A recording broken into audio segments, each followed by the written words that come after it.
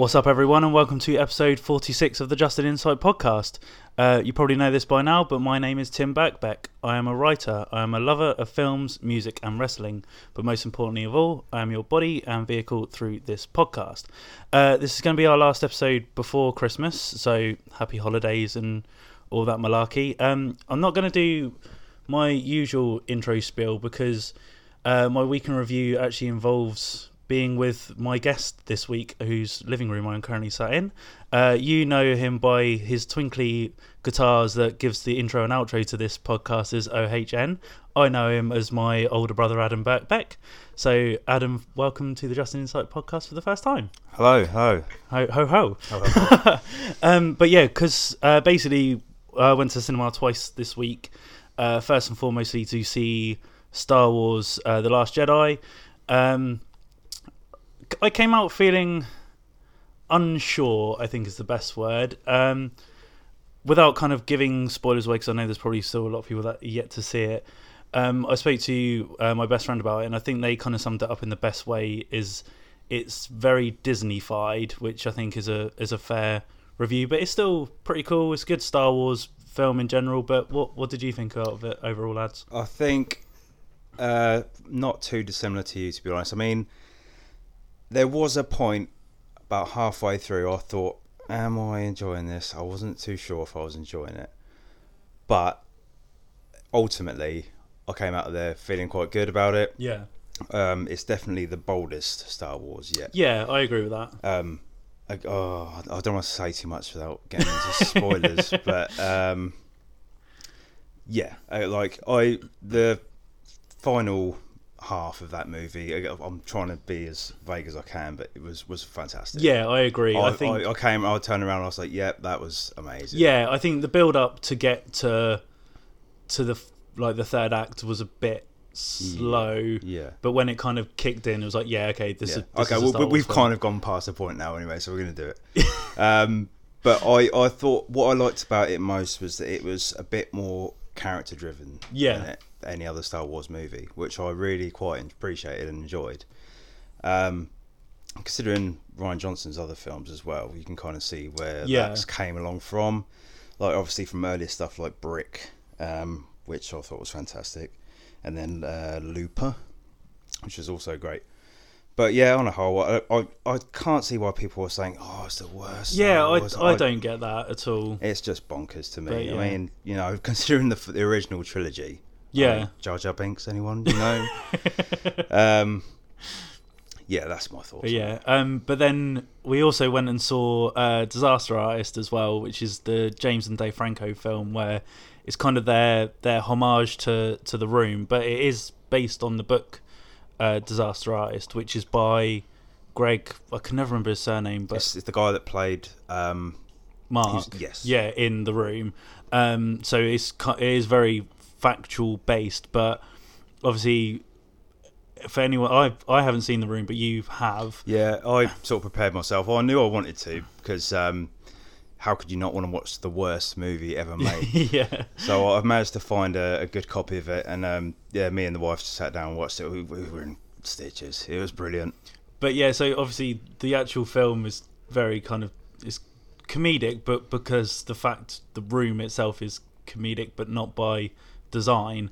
But I think we both absolutely loved it. Came out sort of quite in the key elements of it. And we both kind of said that James Franco is a massively sort of underrated actor, and that's just he's obviously been tipped to be in the talks for Oscars when it comes around. Which I hope he is. I mean, I've always said he's a heavily underrated actor. I mean, another thing I enjoyed of his this year was a HBO series called The Juice, which is set in sort of 70s New York, where he owns a bar, but he gets sort of into business with the wrong people. But he does like a double role. He sort of, there's him and his brother, and his brother's kind of the sort of the wrong end of the two, and he just nails both performances. They're fantastic. But yeah, I'd love to see what he does next. But yeah, so that was kind of all I've really got up to this week. But the main reason I'm sat in my brother's living room, not to the fact that he's my family, but is the fact that we want to talk music and our albums of the year for this year.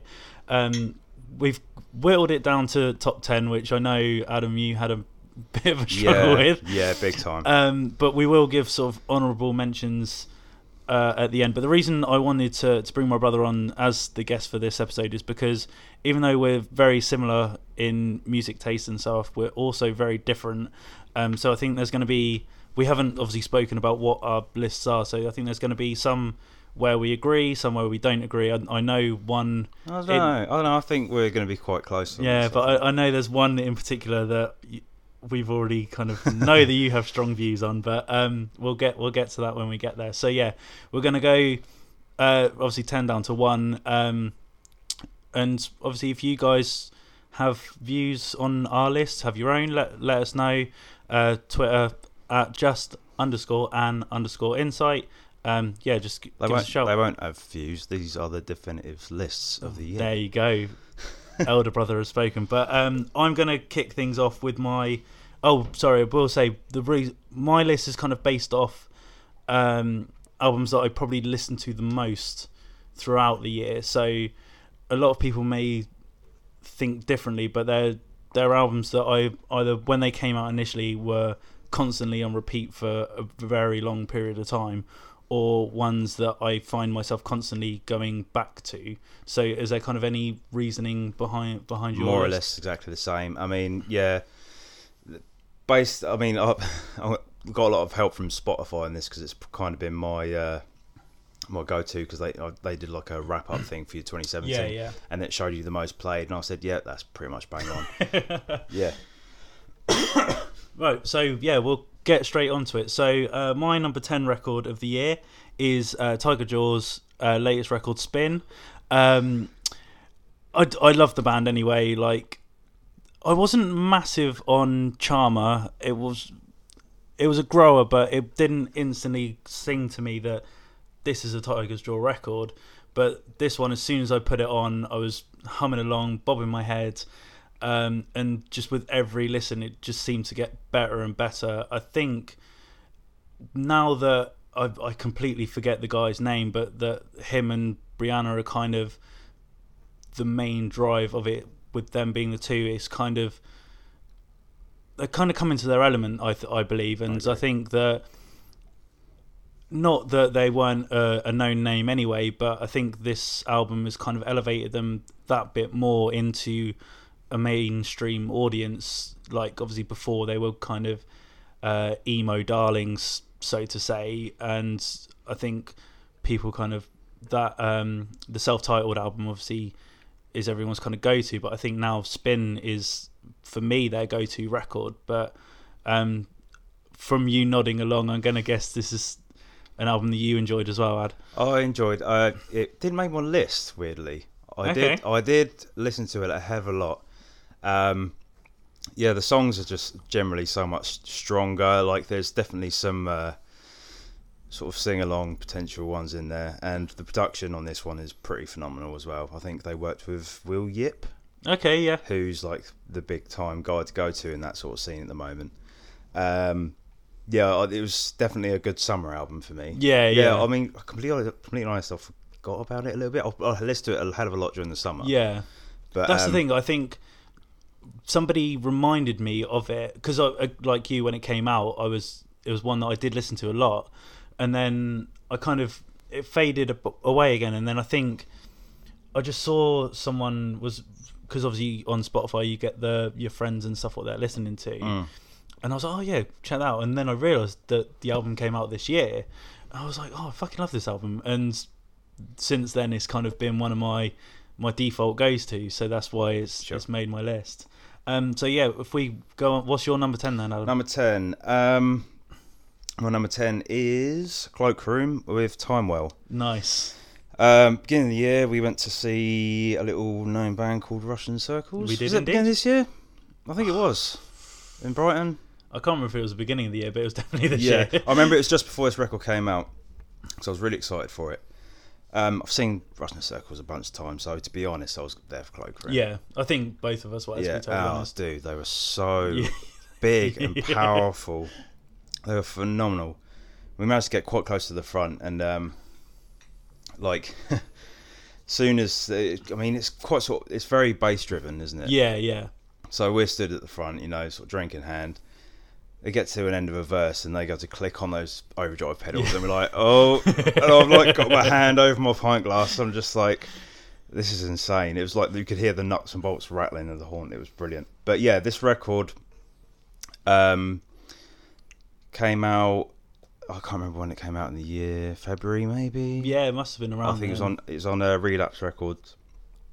Yeah, it's a blinder. They've they took a bit of a gamble with recording it, I think, because essentially the drummer built the studio. Oh, okay.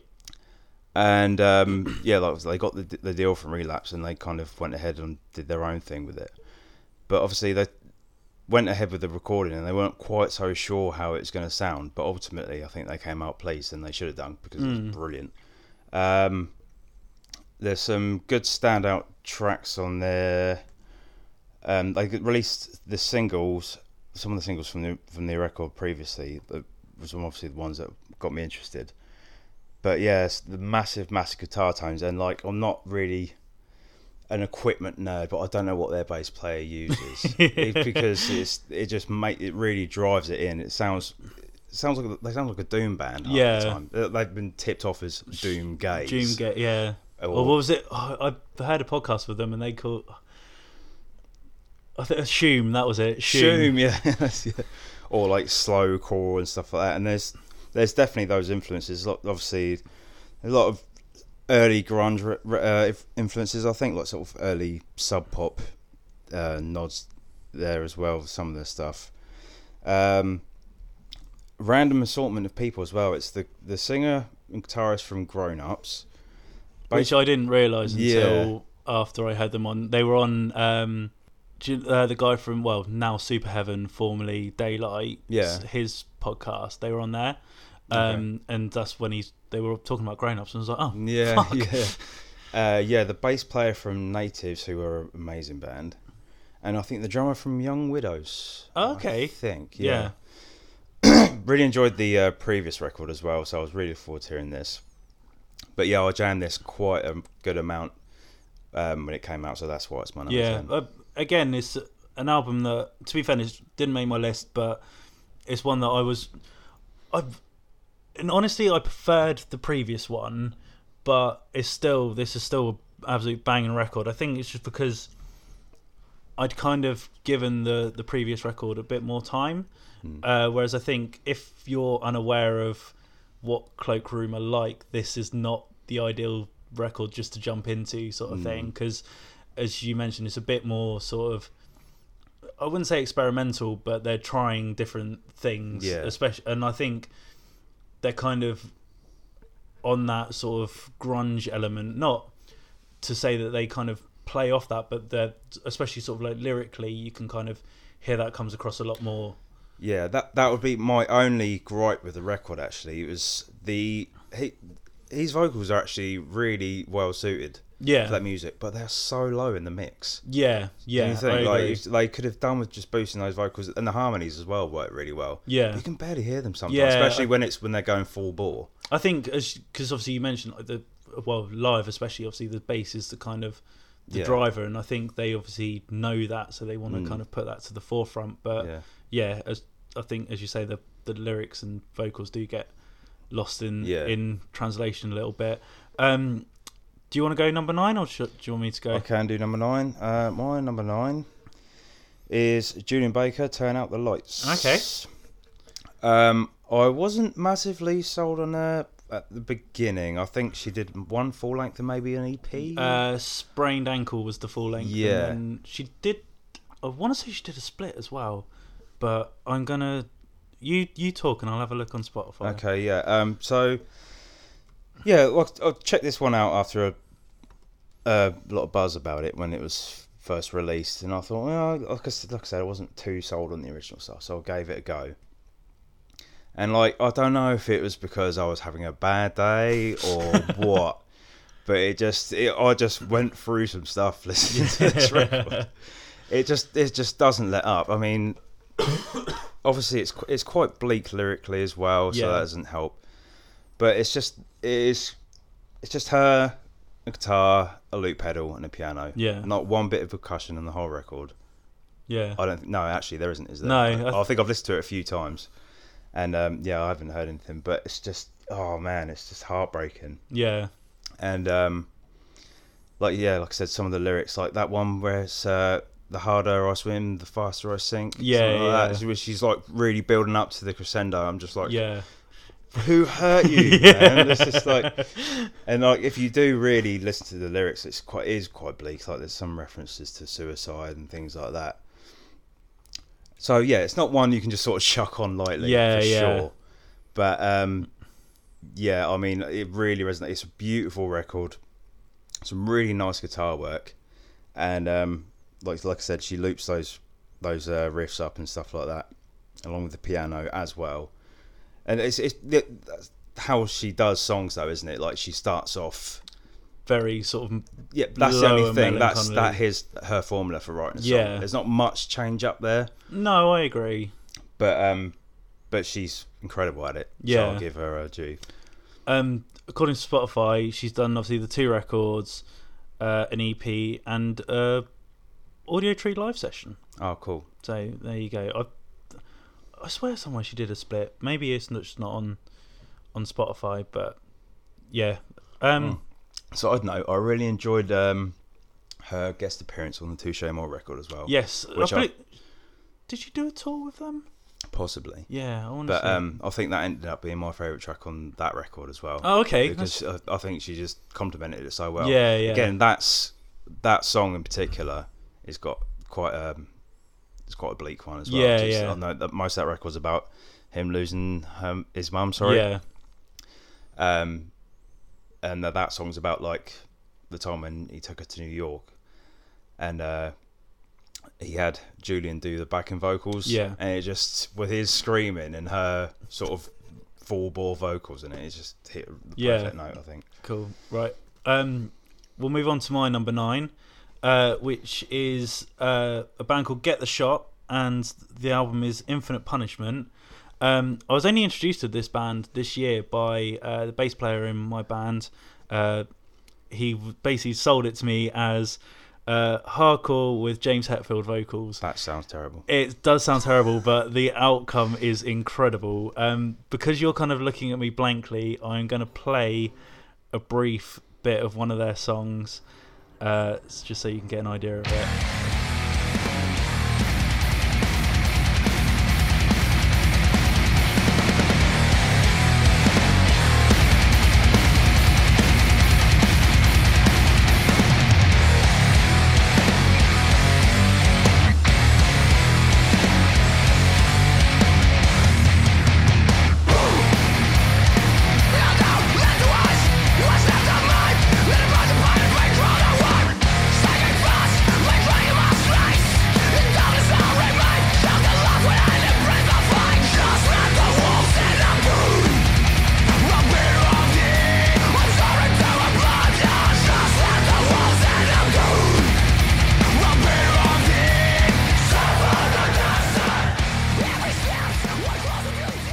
So yeah, me being a massive hardcore fan, this brought back sort of me being a teenager, sort of / going into university, when I loved stage diving, I loved two-stepping, loved mic grabbing. It really kind of brought me back to sort of that kind of era of hardcore. That's cool.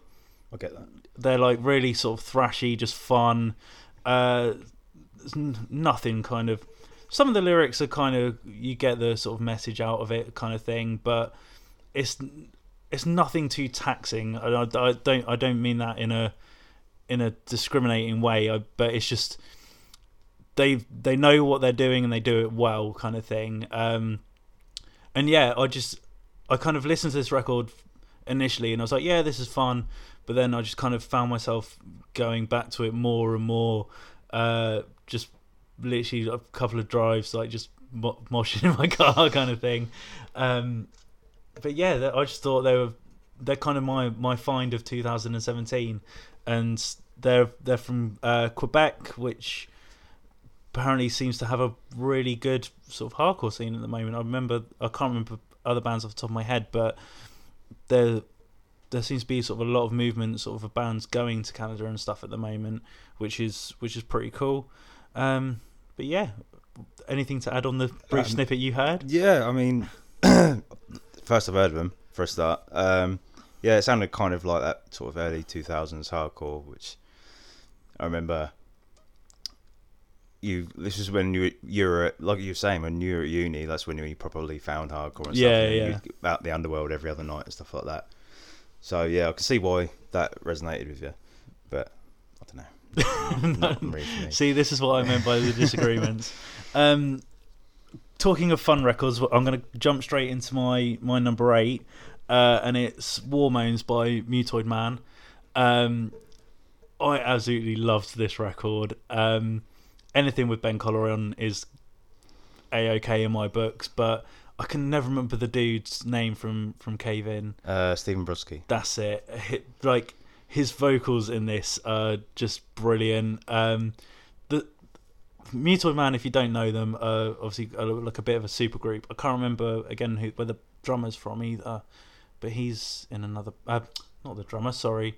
Bassist is in another band as well. I have no idea who that is. Oh, he's in another band as well. But yeah, they're just kind of tongue-in-cheek sort of rock sort of thing.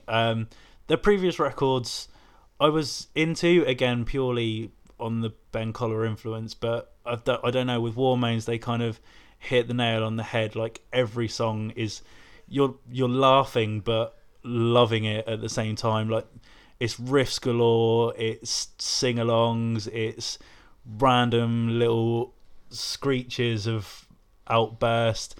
I can't remember who it was that I was talking to, but they kind of said it's...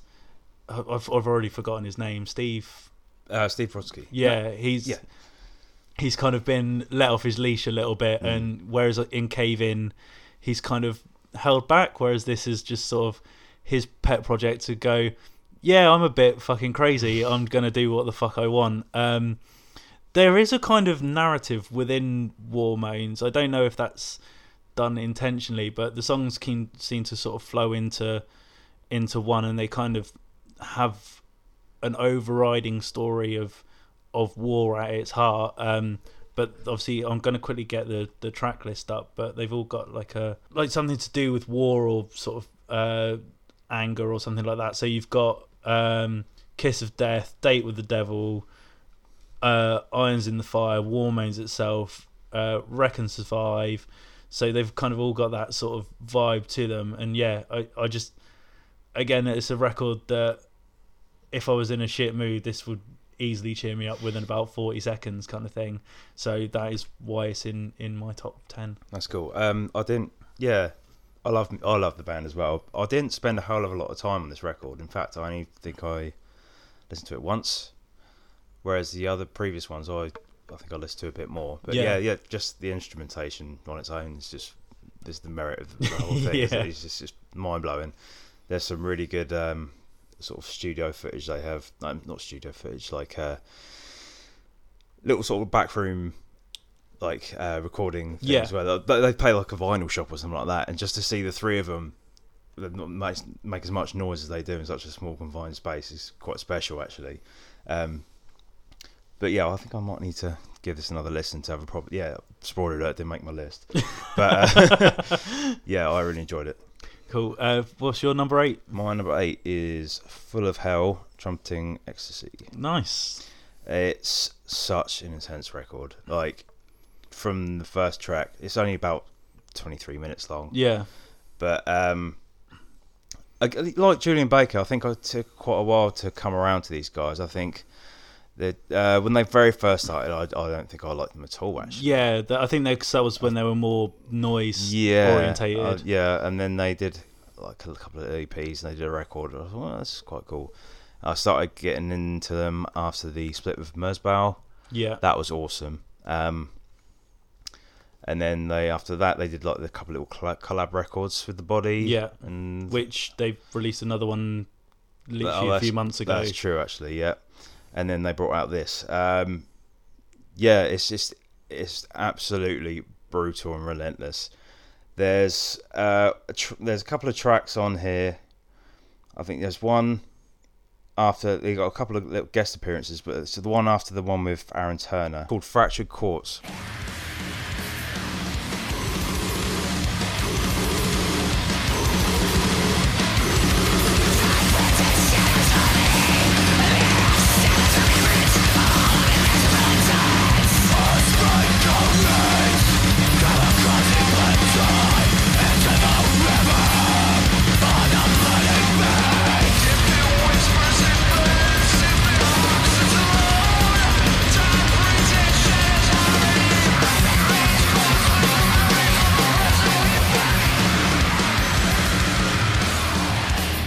It's 41 seconds long. 41, yeah. That comes straight after what I think is probably the most straight up metal song of the record. Yeah.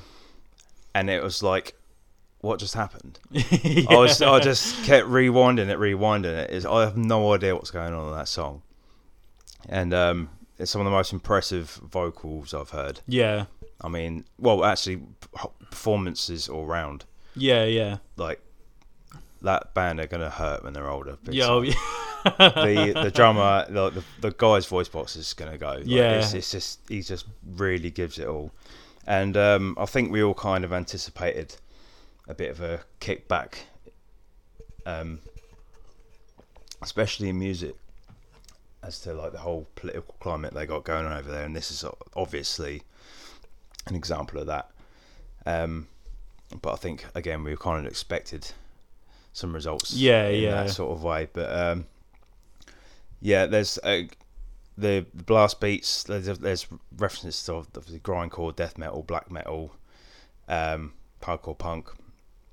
But there's you've got still a track that's in there. I think that's it. The Cosmic Vein. About halfway through that record, halfway through that track, sorry, they stop and there's a little guitar sort of break. Yeah, and then they come straight back in with solid blast beats to the end of the track, and it's the most intense 18 seconds ever. He's just really, really screaming his lungs out, and you're just left like sort of baffled afterwards. Like, yeah, because it's such a short record, it just keeps replaying. Yeah. And you don't even notice, but you're just loving it every second. I've got to admit, I completely forgot about this record. Like, not in the fact that it was there, but the fact that it was out this year. And I was a massive fan of the band anyway. Like, straight from their self-titled album, I've always been a fan. Not their self-titled, sorry. I just got it up here. It's called Roots of Earth Are Consuming My Home. There you go. That kind of sums up what they're all about, really. But off that, they did split with Code Orange. Well, yeah, Code Orange when they were Code Orange Kids.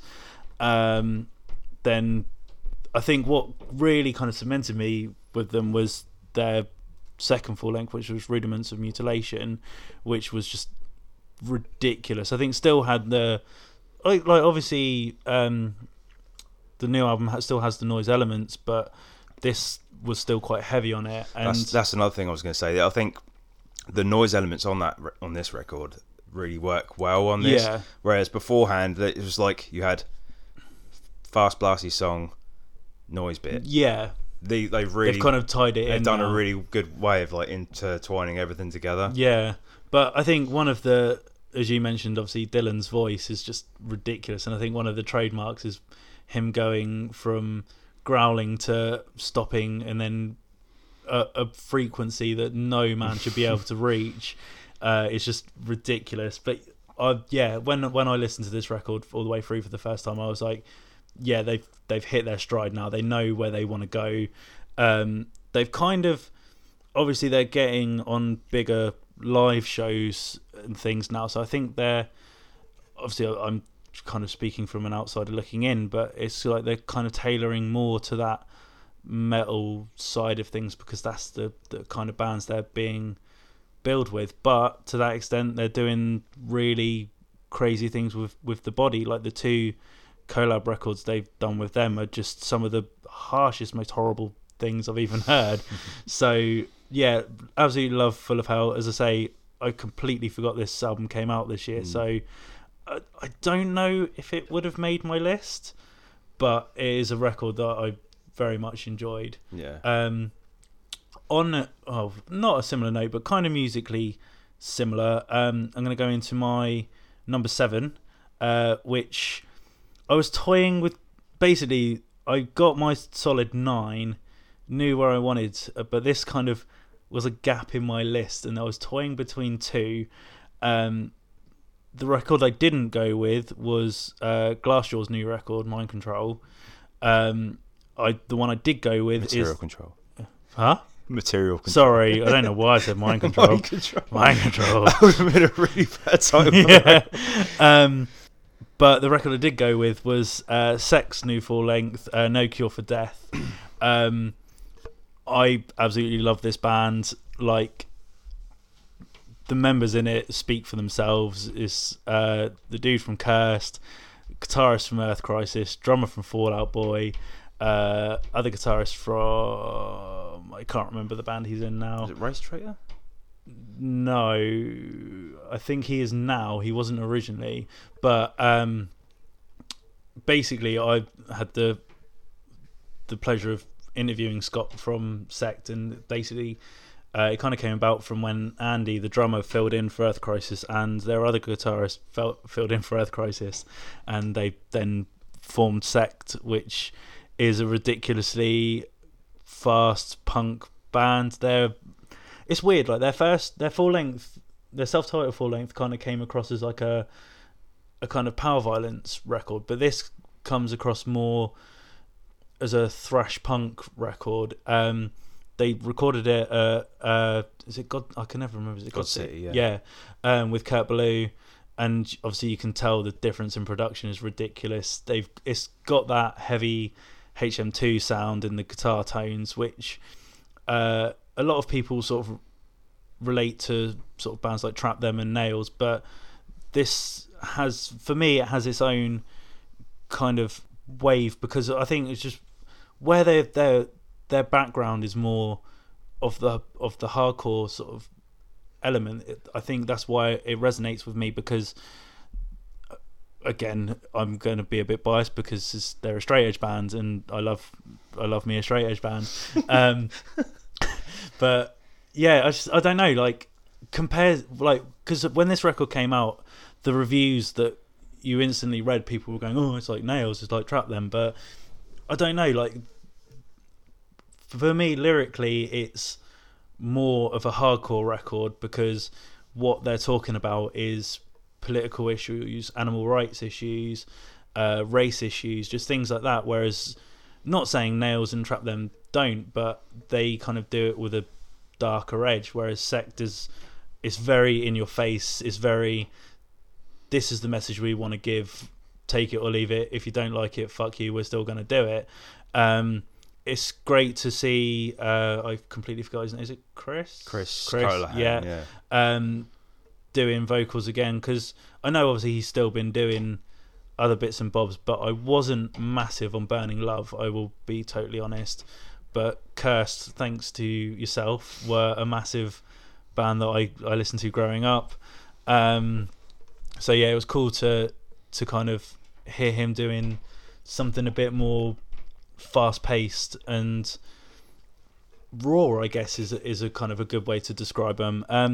I think as well, what kind of made this make my list is that I got to see them live this year, and kind of seeing the whole package kind of made it make a bit more sense. Like, I think that, again, the first record I really liked, but I went into it thinking, okay, I'm listening to this because it is these guys, but the music is cool. Whereas this record, I'm like, the music is fucking awesome. Oh, and it's these guys. So that's kind of why it's made it into my list. Yeah. It didn't make my list, but I did listen to it a hell of a lot when it first came out, and I wasn't too sold on the earlier EP. But as soon as I heard them say they were going to go into the studio with Kurt Ballou, and I was like, this is going to be awesome.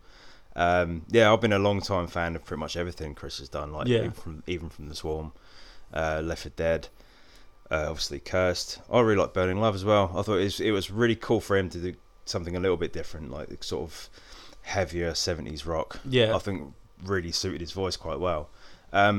yeah, like everything you were saying is right. Like it's their own animal, and it does, you got to be honest, it does nod to like Trap Them Nails, but I love that sort of stuff. So that can never do wrong, and they really nail it. But weirdly, what I love about them is, like, I think Chris was saying this himself, or it might have been during the interview you had with the guitarist, is that they set out to be a vegan straight edge band. Yeah. Now I'm neither of those things, but it's cool that they want to keep a world for that sort of thing. Yeah, yeah. Because, I mean, I don't know if it's me being ignorant, but you don't see a lot of it in hardcore now. No, I don't think there is as much anymore. Like, I think when I started kind of really getting into hardcore, obviously the band that massively influenced my life choices was Have Heart, but there was a plethora of straight edge bands around at that time, even here in the UK. But like now, I could probably name about 3 or 4 off the top of my head without at least looking. Who actively kind of push out the message. Because you'd see, you used to see bands with shirts that say XXX and a quote underneath. Yeah. You don't see any of that anymore. No. You just see like a nice fashionable looking font or whatever. So yeah, I agree on that front. They it's good to see those guys. They're pushing like 40, must be still rocking it.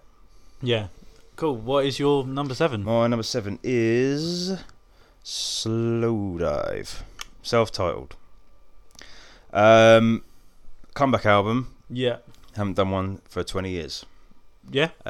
It's came out just the right time as well. I think they obviously they're sort of that whole sort of dream pop shoegaze side, but that came out as the kind of the shoegaze boom was slowing a little bit. Like bands like Nothing and Weir and all that sort of stuff. I know Nothing is still going, but there was quite a lot going on in the underground as well, like lots of shoegazy influenced bands. Yeah. And I'm sure it wasn't intentional, but for me, this record was kind of them coming out saying, "Sit down, guys, we got this." Right? Because the opening track of the record, and it sort of started like a low hum, and they just started strumming those first few chords, and I just went, "That's what you want." Yeah. And it just didn't stop throughout the whole record. Nearly got the chance to see him this year at Field Day. In fact, absolutely intended to, but myself and a couple of mates were a bit 3 sheets by then, so unfortunately it didn't happen. We got to that point where we're just going to dance like twats to run the jewels, so that's what we ended up doing. So I'm a bit gutted, so I might get an opportunity next year because they're playing a big show with The Cure, Interpol. Oh yeah, I saw that. The Editors. That's a ridiculous lineup. Yeah, and obviously they're going to be support as well, so I'm hoping to get along to that. But yeah, as for your reason for the whole list, I think this has been a pretty good default album. Yeah. Like, if I haven't really sure what else to put on, this usually ends up going on. And I'm not usually skipping the traps through it as well. I usually let it just play. Like if I'm at work on my computer or something like that, it's a good one just to chuck on. Yeah. And I can just sort of get subdued in what I'm doing because it's a nice soundtrack for it. So yeah, Slowdive, self-titled.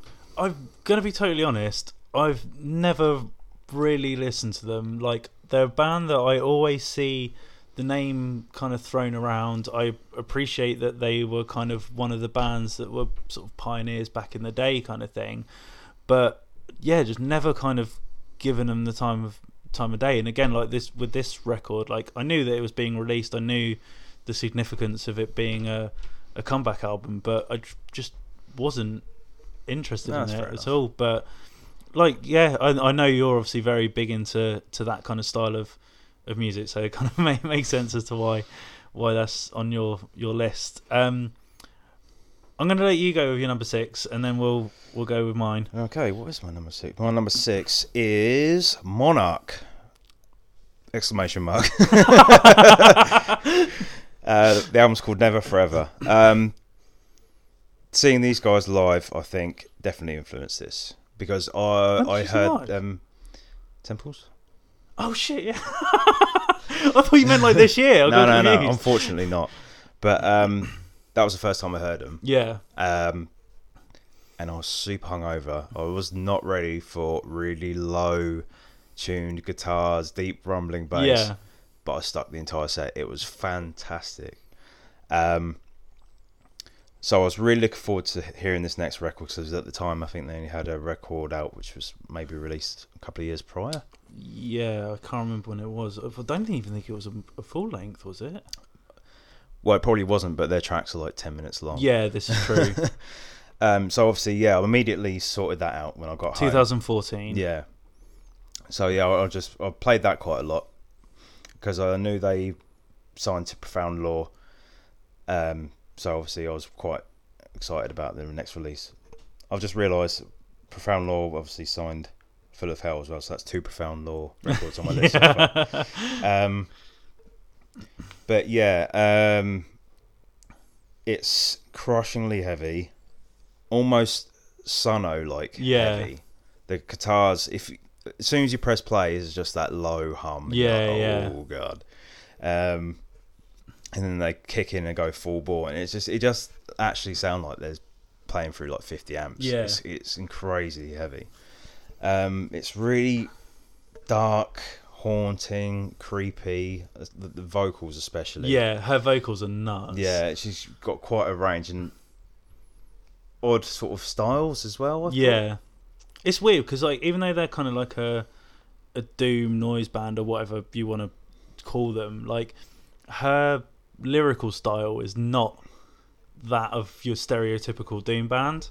Yeah. And I think that's kind of what gives them that sort of extra layer almost to kind of not break down walls, but they're like to separate them from what is quite a crowded genre, because I think anybody can down tune a guitar and put a distortion pedal on it. It sounds like it's a weird thing to say, but an authentic doom record. Yeah. I agree with that. If you were to say to someone who wasn't in the know, like, what is doom, I'd show them this record. Yeah, because it just sounds. The guitars sound real. I know it sounds weird to say, but like it's not just like plugged in through like your average tube amp or whatever and just boosted to sound like a doom sort of tone. It's they've thought about this. Obviously, there's other members who are in Year of No Light. Yes, who are also moderately doom, a bit more sort of post-rock influence. But obviously they know their shit when it comes to equipment. But yeah, favourite track, Cadaverine, mostly because there's a Warriors influence. Yeah, I was gonna mention that track. But yeah, there's so many ups and downs in that record, on that song, and it closes out with the heaviest riff I think of 2017. It's just amazing. Yeah, each track is about 15 minutes. Yeah, so it clocks in at about just over an hour. Yeah, 5 tracks. Boom. Well, to be fair, this one was nearly on my list. It wasn't until I revisited Spin that it unfortunately got knocked down. Fair play. So this was nearly number 10 on my list. Very similar to what you said. It was just I wouldn't say I'm a massive Doom fan, but every so often I find myself kind of turning to that kind of style of music. And with Monarch, for me, they're just that little bit different that makes me think, I want to listen to this rather than just being for like 10 minutes. Cadaverine, as you say, that intro alone is just... I remember like hearing that for the first time and I was like, what the fuck, this is brilliant. So yeah, I totally understand why that is on your list. I'm lucky enough to have some really good headphones as well, so the tones really drive in. It sounds brilliant.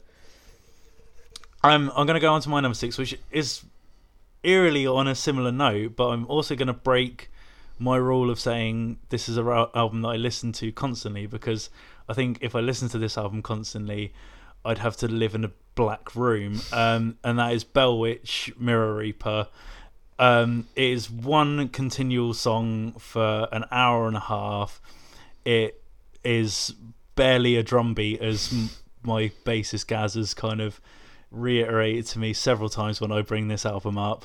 But it's just insane. Like, I think the best way to describe it is a journey. Like, obviously it's a concept album, but just it's not some.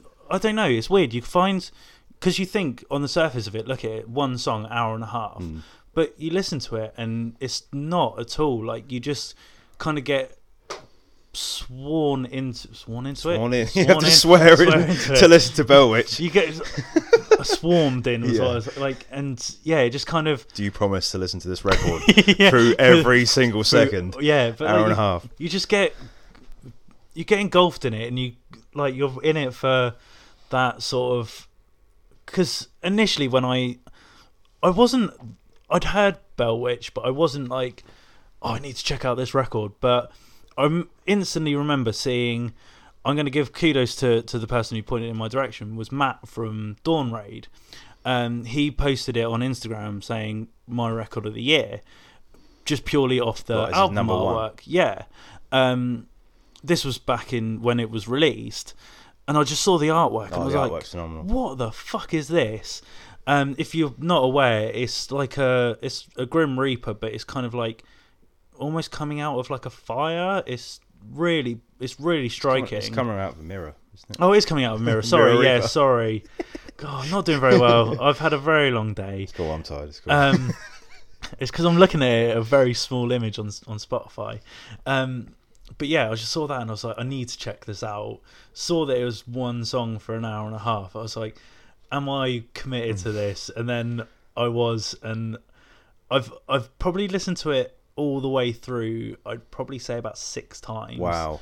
That's quite impressive. But that's kind of because I do long drives. And sure. It's just I don't know. There's just something about listening to that record whilst you're driving. Especially when it's very dark, it's very like atmospheric, and you just kind of get pulled into it. So I get that. So yeah, number 6 is Bell Witch. Yeah, I mean, I checked out the record. I was into some of the previous stuff, so I checked it out just on the fact that I liked them anyway. Yeah. Really enjoyed it, and then I read up on it and what it was really about. Yes. And that made me want to listen to it again. Because I only kind of skimmed it because it was about. The previous member died or something, wasn't it? Yeah. In fact, there's samples of his vocals on the record. Yes, there is. I forgot to mention that. I think it's the more sort of screechy moments they used. But yeah, it puts a bit of a depressing spin on it. Even the record's depressing as much as it is anyway. But it was definitely. I think it's worth a second listen after that. I mean, but that's all I've got. 2 listens was enough. That's the thing. Like. For people who don't know, I'm a massive vinyl collector, and as soon as I listen to it, it's like, I need to own it, but it's ridiculously expensive, and the decent variants sold out very quickly. So I think that's one might have to save my pennies for kind of thing. It would be worth it just for the artwork alone, definitely. I'm going to go with my number 5, and it's very much a change of tone, and I kind of hate myself for putting this record on my top 10. But at the same time, I can't help but love this record. It's Creeper, Eternity in Your Arms. Why would you hate yourself for that? It's a good record. Because I wanted to hate it so much. Why? Because I didn't like any of their other stuff. Like, their first EP that they did was quite cool. And then after that, it just, I don't know, just kind of thought it was just a bit wet. And, like, I think because I still had in my head... This is Our Time Down Here, and it's obviously not at all. But yeah, Does everyone know who Our Time Down Here is? If they don't, they fucking should. Basically, Will, the vocalist, and Ian, the guitarist from Creeper, we were in a punk band called Our Time Down Here before Creeper. But obviously Creeper has exploded, and they're doing really cool things. But yeah, I really enjoyed this record. It's just loads of fun. A lot of the songs obviously are quite personal to Will and things. And I think like I saw them live earlier in the year, and to see the whole like aesthetic live, and for them to kind of, because I think a lot of people in our circles who know those guys kind of saw it as them selling out and kind of chasing the money kind of thing. But when you see it live, the whole package kind of works, and you're like, right, okay, I get this kind of thing. Like the whole Creeper cult isn't my cup of tea particularly, but fair play to them. But yeah, like it's a solid record from start to end. Like there's some proper bangers that you find yourself sort of singing along to.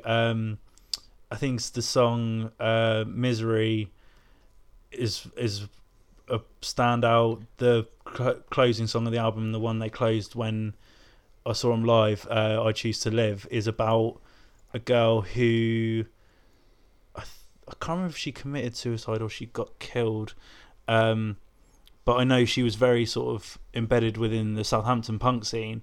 So when I didn't know that. Yeah, so when they played that live, like obviously in I think it's the 1875 or whatever the venue's called in Southampton. Oh yeah.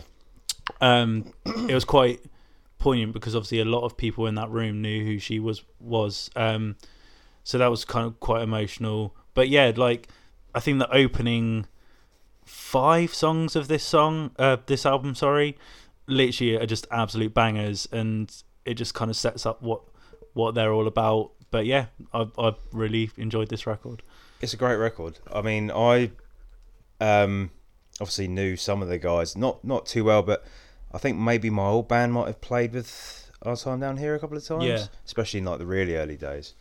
I'm just super happy for him. I think Yeah. it's great. The record's good. I mean, I can't say I'm a fan per se, but I did enjoy the songs on the record, and I'm really, really happy for shout out to Neil Kennedy, who produced the record at the Ranch in Southampton. Because I know that they're kind of his golden boys essentially now. But obviously, this record got him a deal on Roadrunner. I think they'd signed before. Oh, did they? Yeah, but this is the first one that's It's out on It's record. their debut Yeah. on that record, on that label. Sorry. And he nailed the production big time. Yeah. Yeah. Good choice.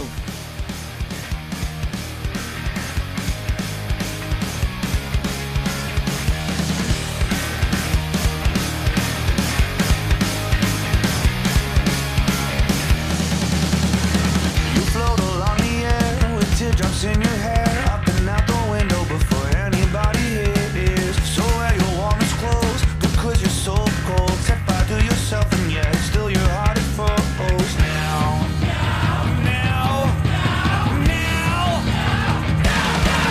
so sad. I wanna die holding hands, running from this world commands. All those radio bands never made me feel. You're number 5. My number 5 is... Oh, God. Where is it? Oh, God. Oh, God. My number 5 is my fun record of the year, and it is Young Thug, Beautiful Thugger Girls. I don't even know what that is, so... So, before this is, I think, first, mate, can you get the... Is it Young Thug? Young Thug, yeah. Oh, there we go. I'm pretty sure it's the first proper full length he's done. No, that's a mixtape. Don't worry about that one. Don't worry about Don't that. worry about Here that. we I think go. he's just done like little mixtapes and singles, which I thought were okay. And then myself and Cos went to see Drake at the O2 earlier this year. And Shout shout out out Cos. Hi. I went to wave. I don't know why. This is very much an audio Yeah, I know. only thing. I'm well aware. Yeah, and he was the support, and we weren't that impressed, really, was he? Were we? He just kind of strutted around and sort of didn't really. He just sort of had like guest vocals come out every now and again. He didn't really stick on one particular track. It was weird. I didn't really get it. But and then he brought out this record, Yeah. and it's like I said, it's my fun record. The production's outstanding for a start. The instrumentation's really, really good, and his vocals are actually really unique He's got a track with Snoop Dogg.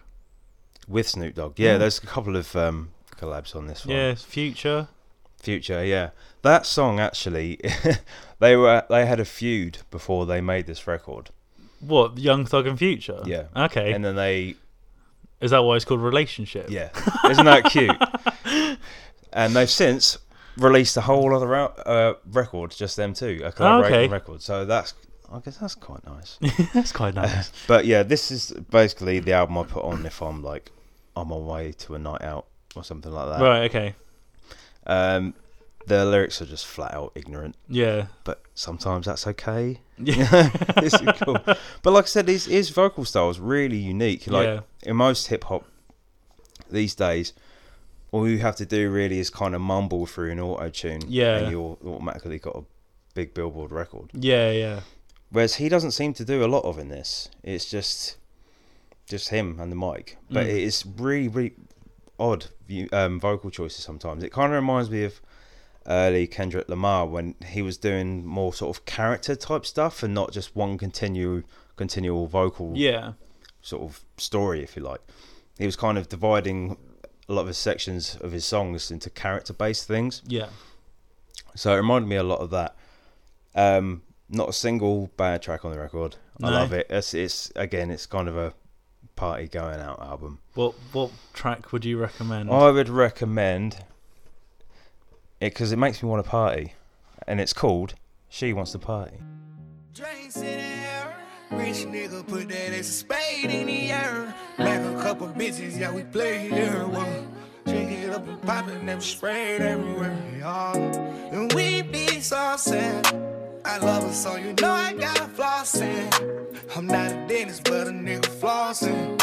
I'm fresh to death, they say I should be coughing. I'm about to turn it up. She wanna party with a real nigga. She wanna party with a real nigga. Shawty wanna party with a real nigga. She wanna party with a real nigga. She wanna party. She wanna party. She wanna party.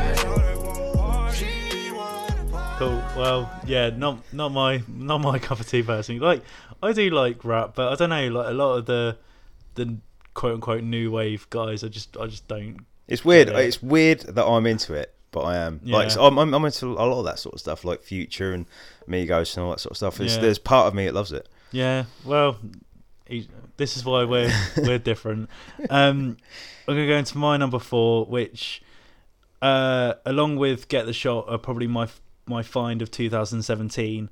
It's Brutus Burst. I literally came across this record because I had to review it. Never heard of them before. They're a 3-piece from Belgium, female drummer who also does the vocals, and it's I can't even begin to describe it. It's weird. Like, it's post-rocky in places, it's thrash in places, it's punk in places. It's got blast beats, it's got like really atmospheric bits. But yeah, I got this album to do a review of it, chucked it on, not kind of expecting anything special, and was just completely blown away. When I sort of read into them a bit more and obviously found out that they're a 3-piece, that the drummer is the one doing all the vocals, I was just like, that's even more impressive, because when you listen to the drum beats on the record, that she's doing that and singing is just crazy. Her vocal style is really unusual. Like, it's not screamy, it's not shouty, but it's not quite normal singing as well.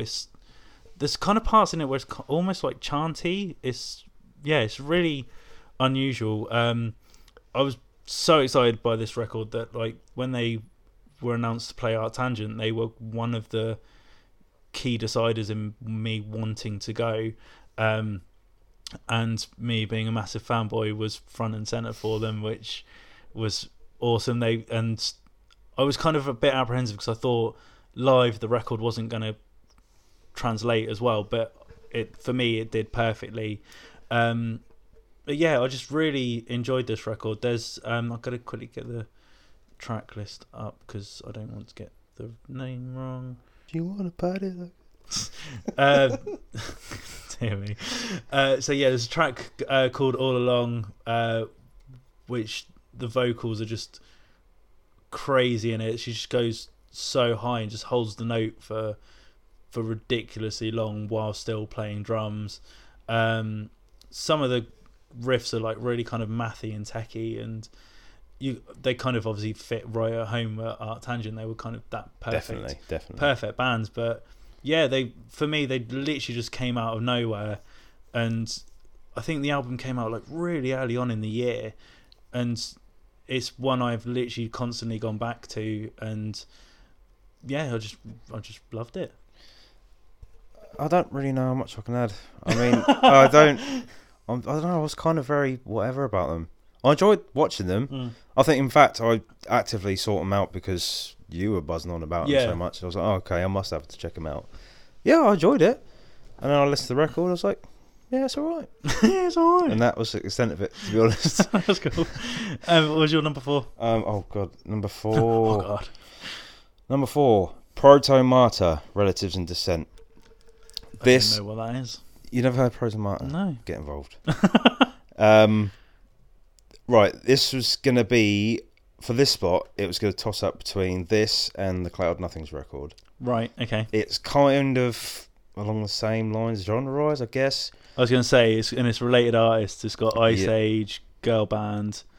So, yeah, I kind of get that. Yeah, kind of, in a sense, but I think this just clinched it. Because I haven't stopped listening to it since it was released. I think it was released, has it got the release date on there? September. Yeah. Yeah, it's very sort of post-punky, sort of definitely nods to stuff like Bauhaus, Joy Division. But it's some really sort of harsh, sort of punk hardcore kind of moments to this record as well. Fronted by, I forget the guy's name, but obviously painstakingly influenced by Nick Cave. Yeah. Some very clever instrumentation on it. Like there's one track called, have you still got the track listing? Windsor Hum, that's the one. Which is basically the same riff throughout the whole song. But same rhythm, same bass line, same guitar line. But they somehow managed to sort of change genres around it. So they've got, this is kind of the noise bit. This is the hardcore punk bit. This is the shoegazy bit. This is the garage rock bit. Right, okay. But maintaining the same structure of the song. Yeah, it's crazy. Lyrically, it's really dark. Sense in my taste here is really dark lyrics. One of the best guitar tones I've heard in a record this year. Yeah. And me being a guitar nerd, it's just like, if I was going to make a record like this, I'd want it to sound exactly like that. Clean and distorted. It just sounds perfect. I'm almost got the chance to see him live. We went to New York. They were playing in Brooklyn when we were there. But we opted to see... Corin's nodding. Yeah, she's like, whatever. Sorry. We opted to see... oh, God, what's it called? We both really enjoyed it. Musical? Book of Mormon? Book of Mormon, that was it. Which, to be I honest... love that you two drew blank and I knew what it was. Yeah. But I don't think I regretted a second of that decision. We both loved it. But anyway, I digress. Yeah, it's definitely a safe place in my number 4 because it's funny. Corin, you said to me the other day, like, "Didn't you listen to this all the time?" I'm like, "Yep, it's a great record." Yeah, I don't really know what else I can add to it. Well, I mean, it's just really, really awesome post-punk for 2017. Definitely. Well, like you with Brutus, there's not much more I can add because I didn't even know who they were until you mentioned them. But check it out. I will go check it out. We'll stick with you with number 3. Number 3 is another comeback record, Glassjaw, Material Control. There we go. Or Mind Control, as I like to call Mind it. Yeah, Mind Control. First record in 15 years. It was... I don't know how much you knew about the stir of a new album. I knew nothing. I knew that it was in the works, but I didn't realise it was this imminent because I think they'd kind of only teased it maybe the beginning of the year. So obviously everyone was sort of like, oh yeah, as if like a new record's coming. Yeah. And then all of a sudden it was there. Hello, yeah. Yeah. Yeah, so they just... My extent of it was literally face value, like on posts on social media, oh, we're going to have a record out next week. Yeah. Here's a new single. Yeah. Loved it.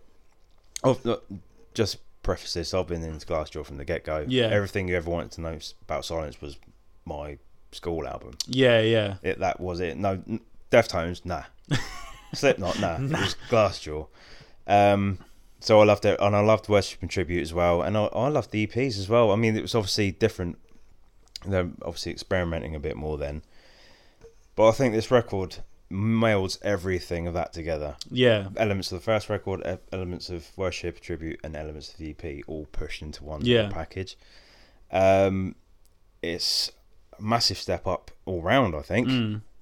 The guitars, the bass is some of the bass, Blah, blah, blah. some of the best bass playing I've heard on a record this Yeah. year. I think even I'd go as far as to say it drives most of the album. Yeah, I agree with that. Because the guitar kind of underlies the bass a lot on this record. He's obviously gone for a very specific tone, so the bass does most of the hard pushing, Yeah. and it sounds great. It really works. Do I even need to mention Daryl Palumbo's vocals? He nails it. I don't know how that man puts a melody to those riffs. Yeah. It's beyond me. If you listen to the single, it's essentially a lot of fed back guitars Yeah. with that shredding bass, and he somehow managed to find a melody in it. Yeah. I think, like, because that was kind of my initial sort of thought was when that, I don't know how to pronounce it, Shiri? That's the single. Yeah. When I first listened to that, my initial thought, like, on first listen, I was like, musically brilliant. Daryl, because I felt like the first half of the song felt very like, oh, I've got to record another album. I And thought the opposite. And it just kind of felt very half-assed to me. But then when I listened to it again, I was like, okay, no, I get what he's doing. And because the way that song is structured, it works because his lyrics build throughout that song. And I think that's kind of the trait of this record, is that he obviously his lyrics and vocal style is a massive draw for a lot of people, myself included. But I think this record indicates that he's not the driver of the band. He shapes his vocals and lyrics to go with what is written rather than him writing songs for music, if that makes sense. Yeah, absolutely. There's some really clever songwriting on this record. It's just like it's the most interesting release they've done, definitely. But the songwriting in general is so clever. Like there's this bit on the single they brought out, Shearer it's called, right? Yeah. And it's like it's verse, chorus, and they get to the second chorus, and they kind of stop dead, feedback, and snare roll into. They stop halfway through the chorus. Like I said, stop, feedback, snare roll, straight back into the same chorus, and it just hits so well. Yeah. I'm just like, Glassjaw. Glassjaw. Glassjaw, goats. Goats. Greatest of all time. But yeah, I agree. This, like, it nearly made my top 10. I kind of influenced through you, was a massive Glassjaw fan. Like the first record I wasn't massive on. There was a couple of tracks on it that the first record? yeah, like obviously when it came out I was really young. That is shocking. Yeah, but you've got to remember I was 12 maybe? I guess, yeah. Whereas like Worship. Hey kid, you want to know about heartbreak? Yeah. Whereas like Worship and Tribute, I was a bit more mature and kind of understood what was going on. Yeah, I guess I lost the sense of time a little bit. But yeah, this was a massive sort of return to form, in my opinion. And like you said, I think it takes all the best elements of their previous stuff and has kind of gone, we can do this sort of thing.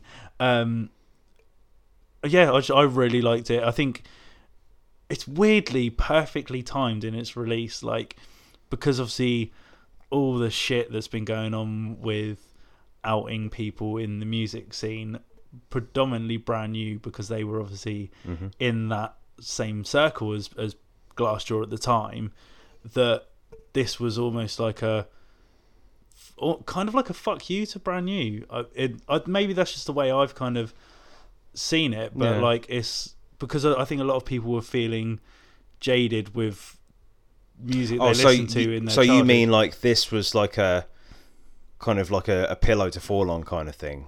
Yeah, right, because, okay, I'm with you. Yeah, because like a lot of people our generation were sort of feeling jaded with the music they grew up with, because everyone that their idols were turning out to be scumbags kind of thing. Right. Whereas this was kind of like, no, our idols still fucking rule sort of thing. Yeah. So yeah, that was pretty cool. We'll go on to my number 3, which was your number 9, I want to say. Julian Baker, Turn Out the Lights. For the reasons you've included it is the reasons why it's so high up on my list. Like, I liked Sprained Ankle, but I wasn't in love with it. Whereas I remember literally out of nowhere, I saw the video for Appointments, which was the first single off this record, and I literally looped it for a day. I fell in love with that song instantly, and I was just, from then on, I was like, I need this record to come out now. I need this today, sort of thing. And I totally understand why, like you say, it is really bleak, because it is, but that for me is its charm, and that's why it's so high up on my list, because every single song just, it kicks you in the gut and you're like, what, why, who has done this, sort of thing. But for me, that's what makes it an amazing album, is because for someone to be that open in how many tracks is it? I think it's like 10 tracks, something like 11. I was one off, but yeah, to kind of pour your heart out and then put it out as an art form. I know like a lot of people do it, but just to be a voice, a guitar, and a piano is pretty unheard of. So for me, that's why it's faultless. Like, if the reason it's not my number one is because of the 2 records that are above it, but otherwise this would have been my record of the year. Sweet. Well, I mean, when was it released again? October, yeah, so it's quite late in the year. Yeah. I think that's why it's higher on my list, Yeah. because it was quite almost like a late entry. Yeah. This forced out, like I said, this list took a lot to compile. So this record forced out some big contenders. Okay. So yeah, okay, I'll back that statement. Cool. Have you done your number 3? Yes. All right. Well, cool. Well, because we've already touched on Julian Baker, I'll go to my number 2. Is Julian Baker the only Clash we've got so far? Well, not Clash, but both we've listed. Yeah. Wow, okay. But I kind of think what I'm going to say is number 2 might change this. Right on. Number 2 is Converge, The Dusk in Us. Spoiler, Converge are like my second favourite band ever, so this was not going to make a list without this record in it. But that being said, I'm not just including it because they're Converge. This record is phenomenal. And like, because for some reason when this kind of came out, like when it came out, a lot of people were kind of saying, I hope it's better than the last record, which obviously was All We Love We Leave Behind, which I thought was a killer record anyway, but it kind of, in retrospect, it seems some people didn't like it as much, but this I thought was perfect. I think Reptilian is up there with one of my favourite Converge songs. It kind of has that impact, like the first time I ever heard Eagles Become Vultures. It's just got that massive kick, the Token, Jacob Bannon screech.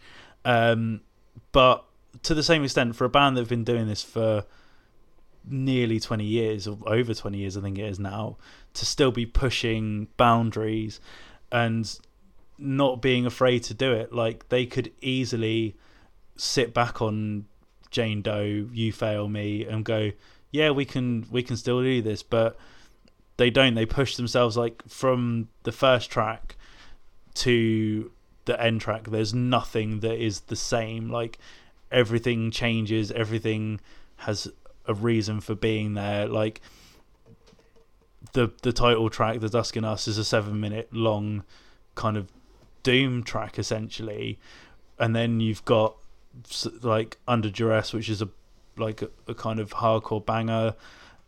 You've got something for everyone in there, in my opinion. So yeah, that's why I absolutely loved it. And they themselves have said this, that they feel this is the best record they've done in years. So if you've got 4 musicians of that caliber saying this is our best work, then you know they mean it, kind of thing. Sure. I'm not going to add any more comment. Okay. What's your number 2? My number 2 is Scissor, Control. Well, as in the keyboard control, so CTRL. Okay. Young sort of R&B. I was going to say from the album art looks kind of Yeah, hip hop esque. came out. When did it come out? It just says 2007. Oh, because Go- I've clicked on the album thing. Let's have a look. It was pretty early. Oh, it doesn't say a That date. doesn't say. I'm almost certain it was sort of like just before the summer. Yeah. Hadn't heard of her until then. I was gonna say, I've never heard of her. So. She released the single "Prom." That was, you were looking at me like, what? Let's have a I'm gonna look. Let's have a explain listen.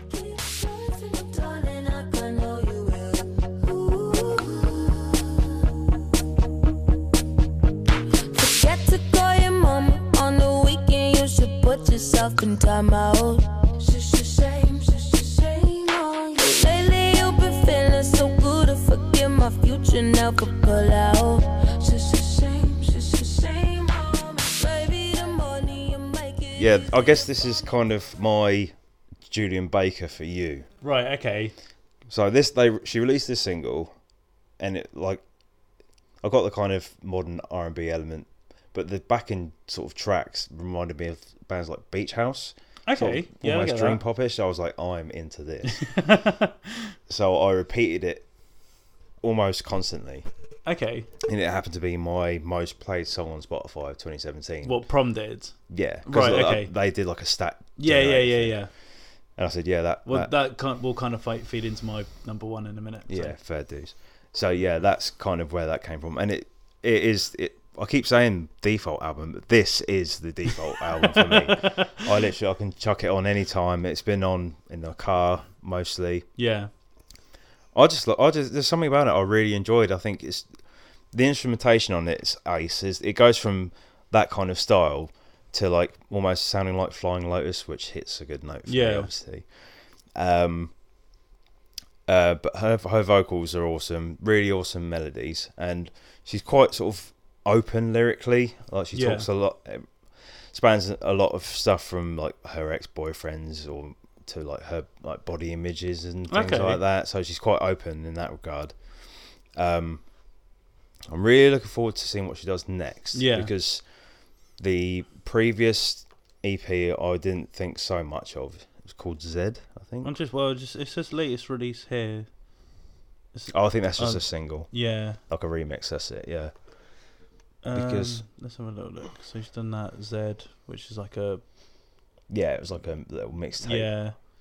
yeah, and that's kind of it. Yeah, so this has been the first main debut. I think. What does it say? The record label? I think it's like Top Cat or something. I don't know. If you scroll down. Oh. Oh no, it doesn't. No. But yeah, I think it's like Top Cat or something. She's predominantly the only female on the record. Okay. On the label, sorry. Yeah, I've rinsed this record through Yeah. time and time again, and there's some good guest appearances. Kendrick Lamar. Yeah. I saw that. Travis Scott's on the record as well.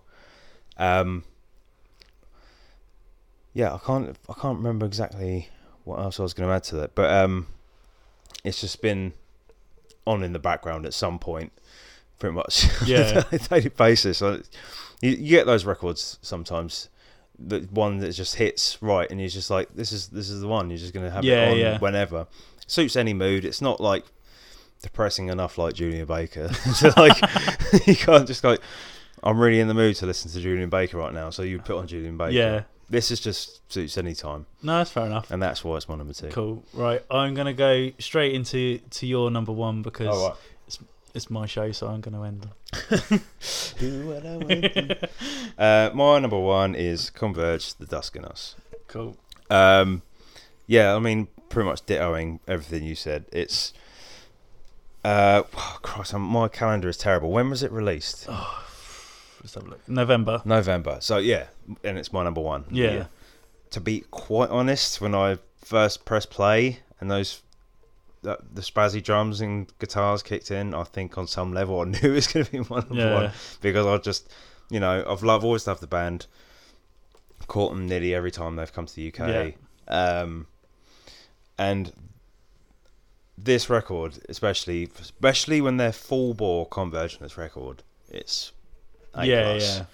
I just did the okay emoji. Jake Bannon's vocals are top notch. He's really branched out a lot. I think Where Your Wounds helped a lot with that. Yeah. Which weirdly, I think I enjoyed. I think I need to give it another spin, but it obviously spurred on a lot of his choices when writing this record.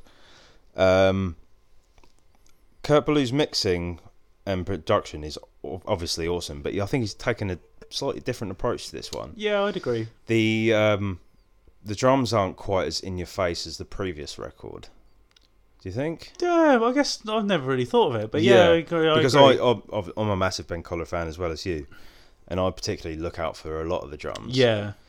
And sometimes, and particularly on Reptilian, actually, a lot of the kicks and the snares and stuff is actually quite sort of buried underneath a lot of the guitar, which was different for them. But it's like I said, when it's full bore Converge, it's probably some of their best work. Yeah. Song Cannibals is is like that Fractured Quartz by Full of Hell. Yeah, it's one of those ones where you're just like, what just happened? I need to listen back to that just to listen closely what's going on, because it's absolutely insane. The only thing I didn't connect with so much on this record was some of the slower songs. See, I think that's what made it for me. See, like, because the slower songs on some of the previous record, like what was the other one? All We Love We Live Behind. Yeah.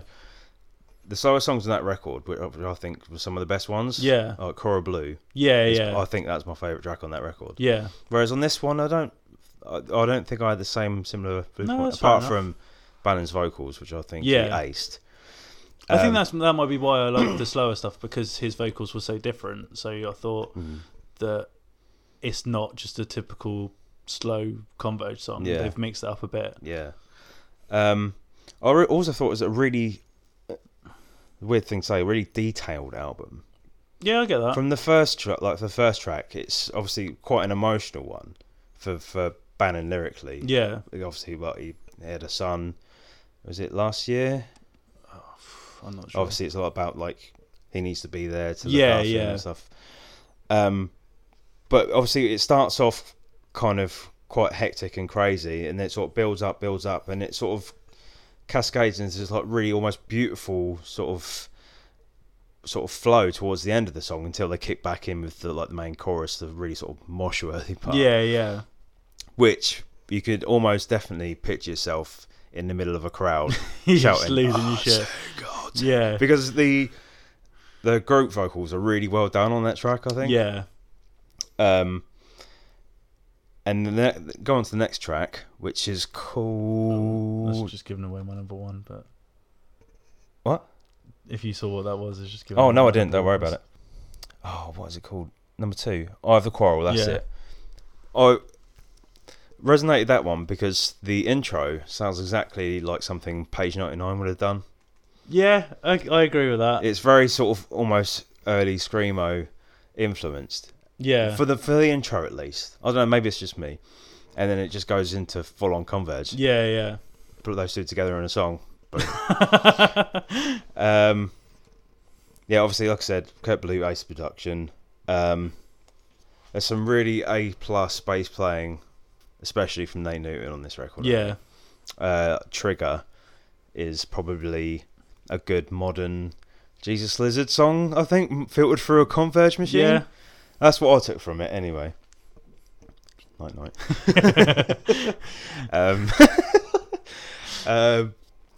And what you said about it, the perfect closer, Reptilian. Yeah. A lot of people, from what I saw, weren't too jacked by that song. Oh, really? I loved it.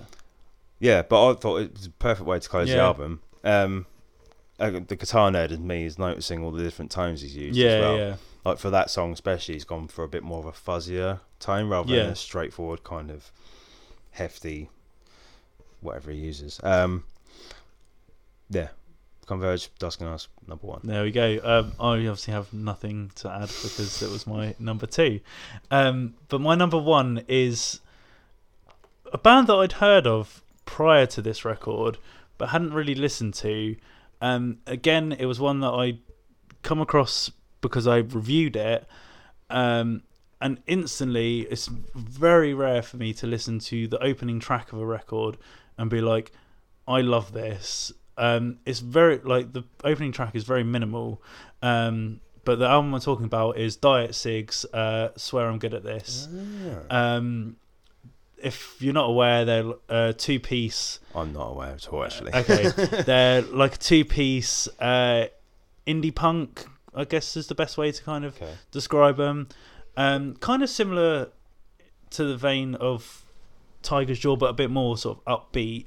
But what they kind of talk about is quite poignant in the fact that their vocalist Alex, she's very sort of open with her sort of experiences in life. Like the opening track that I was talking about is called 16, and it's basically, it opens with her talking about like a sexual experience that she has when she's 16, and basically kind of being shamed for kind of sleeping around and things like that at a young age, and it kind of goes through sort of being a girl in the punk scene, being sort of just kind of like the odd one out, like the outcast sort of thing, and it's all kind of embedded in this sort of upbeat, fun-loving kind of music. So you don't get bogged down by what's actually being sung, and it's just such a fun record. Like, I think it lasts about maybe just over half hour. It's like 12 tracks, but none of them are longer than 4 minutes. I think that actually the longest one is the opening track, which is 3 minutes and 20 seconds. But yeah, I literally, like you said with Control, that song was your most played on Spotify. 16, which is the opening track of this record, was my most played song on Spotify. I revisited this album so many times. Just for some reason, it's one of those records that I could put on no matter what. Like, going to default albums, this was without a doubt my default album, and that's why it's my number one, because I can't remember exactly when it came out. I think it was like in March, and I instantly wanted to know when they were going to be in the UK, and I think I wrote the review, kind of was listening to it a few more times after the review, like after I posted the review and the album actually came out. I thought, I'll follow them on Facebook and whatever, and so on and so forth. And on their Facebook header was European tour, and I was like, this was maybe in May or June, and it was like, yeah, playing Brighton in October. And I was like, bought a ticket instantly. I was like, why is it not October already? I need to see this band. And they lived up to every expectation when I saw them live. I ended up buying a physical copy of this record and their previous record. Yeah, I just absolutely adored this record. It hasn't made many people's top 10 lists or anything that I've seen, which I'm kind of surprised, because when it initially was released, like, everyone was buzzing about it. But yeah, Where are they from? oh, Philadelphia. I could have completely made that up. Let's do They're it. American. I didn't know where. Oh, they're from. sorry. Yeah. Yeah, they're American. Yeah. But yeah, they're fucking brilliant. I'm literally adding it to my playlist now. There you go. Yeah, I haven't heard the record. Well, I will, as a fitting end to this little list, I will do my goodbyes afterwards. But we'll play 16 as a goodbye and a way to sign off our top 10 lists. We're not going to do honourable mentions because I need to do some. Oh, okay. We'll play 16 at the very end, but we'll go with, because I forgot about honourable mentions. Well, no, there's one that I need to mention. Right. Okay. All right. Possibly one of, if not my favourite band, The National, didn't make my top 10. Yeah, that was one that didn't make mine either. Not because I didn't like it. but just because this year was so strong. Yeah. Like literally, I think I did play. It's called Sleep Well Beast. I played it an awful lot, but when I was being really honest with myself, I was just like, I've listened to these records far more, or they've made a connection a bit more than this record has. Lapalux did a great record. Oh, see, Miles keeps banging on about. I've never listened to him. Brilliant record. It's so different for him as well. It's a lot more atmospheric.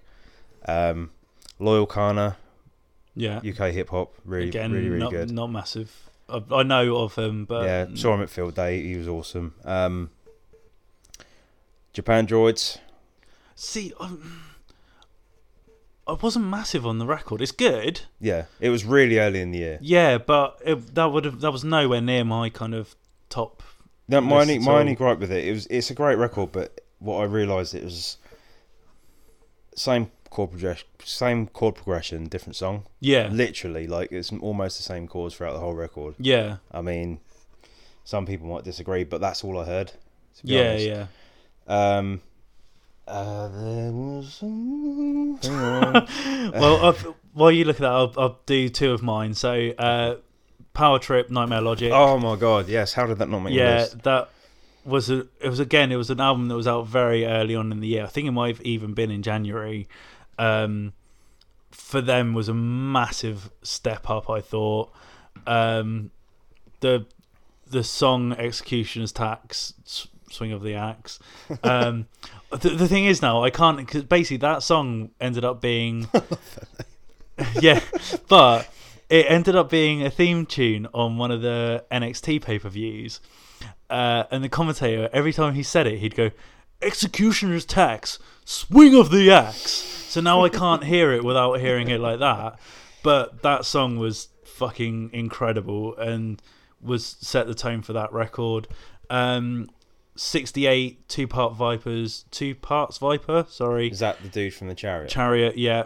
That was an awesome record. It was very different for him, and I think that's why I liked it, because the original 68 stuff I wasn't massive on, but this is very kind of experimental, very different, and it was one of the ones that was toying around my top 10 but didn't quite make it in the end. Monarch, as we've mentioned, was one that was kind of floating around there as well. I'm just trying to think what else there was that I wanted to mention. Have you got your Cloud Nothing? Oh yeah, Cloud Nothing is one of mine. Was Yeah. another one which I really liked the record, but I think it was more select tracks rather than the whole record. So that I agree with you on that one. So that was a reason why that one wasn't in Yeah. there. Have you got any more? Yeah, you want to add? Vince Staples' Big Fish Theory was a great record. Again, someone I've never heard of. Yeah, again, on the theme of default records, that was a good one just to sort of stick on, but it just didn't quite push it for the list. Have you heard Nothing Nowhere? Yes. Have you listened to the record? No. You should. Okay. Mount Kimby, Love What Survives. Really great sort of experimental hip hop. There's a lot of hip hop in yours. It was Yeah, strong this year. King Cruel. Yeah. I really like that. Did you enjoy it? Yeah. I was really looking forward to it. I loved the previous record. I did like it, but just not as much. Yeah. I don't know. That's fair enough. It's a lot more darker. That's for sure. Yeah. Um, I've got I'm literally just scrolling through my Spotify now. Iron Sheik, You Can't Stay Here. I listened to that first time the other day. Yeah. It wasn't as strong as their last record, I don't think. But the opening track, A Headache with Pictures, I probably played that track on repeat for about a day. Yeah, I really enjoyed that. It's just really cool. Yeah. There was one other that Left Behind. If you just want pure ignorant heavy shit, the album's called Blessed by the Burn. Basically, you obviously know Gary, the bassist in my band. Me and him have this kind of endless debate of sort of what makes good music, and he's very into his sort of beatdown hardcore sort of stuff. But this is an album that he kind of, I'd heard of Left Behind before, but I wasn't massively into them, but he pointed me in the direction of this, and it's just fucking heavy. So that Unknown for me. yeah, that's a cool one. Mount Erie. The record was called something. It was called something really bleak. So if you're on a Julian Baker tip and you feel like keeping going, Yeah, maybe stick this one on. this I've just realised how I didn't put this one in, but Wolf Alice Visions Oh of yeah, Life, that was a great record. that was really I cool. listened to it once, but I need to go back to it. Yeah, so that was that one, and I want to quickly mention one EP. I'm trying to find it, but I can't. And it's going to be very obvious why I want to mention it when I do find it. Is there anything else you want to add? Yeah, Idols. They did a great record this year. Listen to it a lot. Brutalism, it's called. The The punk band from Bristol. Yeah. So, I'm really undecided by them. Like, I listen to it and I like it, but at the same time, I'm like, I'm not into this at all, kind of thing. It was a good summer record for me. Yeah. Great lyrics. Well, I'm trying to think of what's the Trevor Nelson one. Oh God. Trevor Nelson likes football, so you should like football. Yeah, that's it. I'll be able to. But for some reason, it's not coming up on that. I'll be What are able you to get looking on here. Free's new EP. Oh, is that a what's his name? Pat Flynn. Flynn Bland. Pat Flynn. Pat Flynn Bland. There we go. Right. EP of the year, just purely because it's Pat Flynn of Have Heart fame back to his best. His new band is called Free, and I'm still going to mess up the pronunciation of this. The EP is called Ex Tenebris. Yep. Tenebris. So yeah, that's my EP of the year. Cool. Right. Anything further to add? Adam. Oh, not without going on forever, no. No. Cool. Right. Now I'm going to play 16 for you. Cool. Thank you for doing your top 10 list with me. Quite very welcome. I'm going to say goodbye now because I think this will be as much as I like your little song as my intro and outro. I think this is a good way to end it. Whatever. Whatever. Corin, anything to add? She's asleep. Yeah, happy Christmas, everyone. Probably not going to do an episode next week because, yeah, it's Christmas and stuff. So we'll see you in 2018. Bye. When I was 16, I dated a boy with my own name. It was weird in the back of his truck, moaning my own name while trying to fuck, and I didn't think you had to go to town and tell everybody's mom that I'm sleeping around.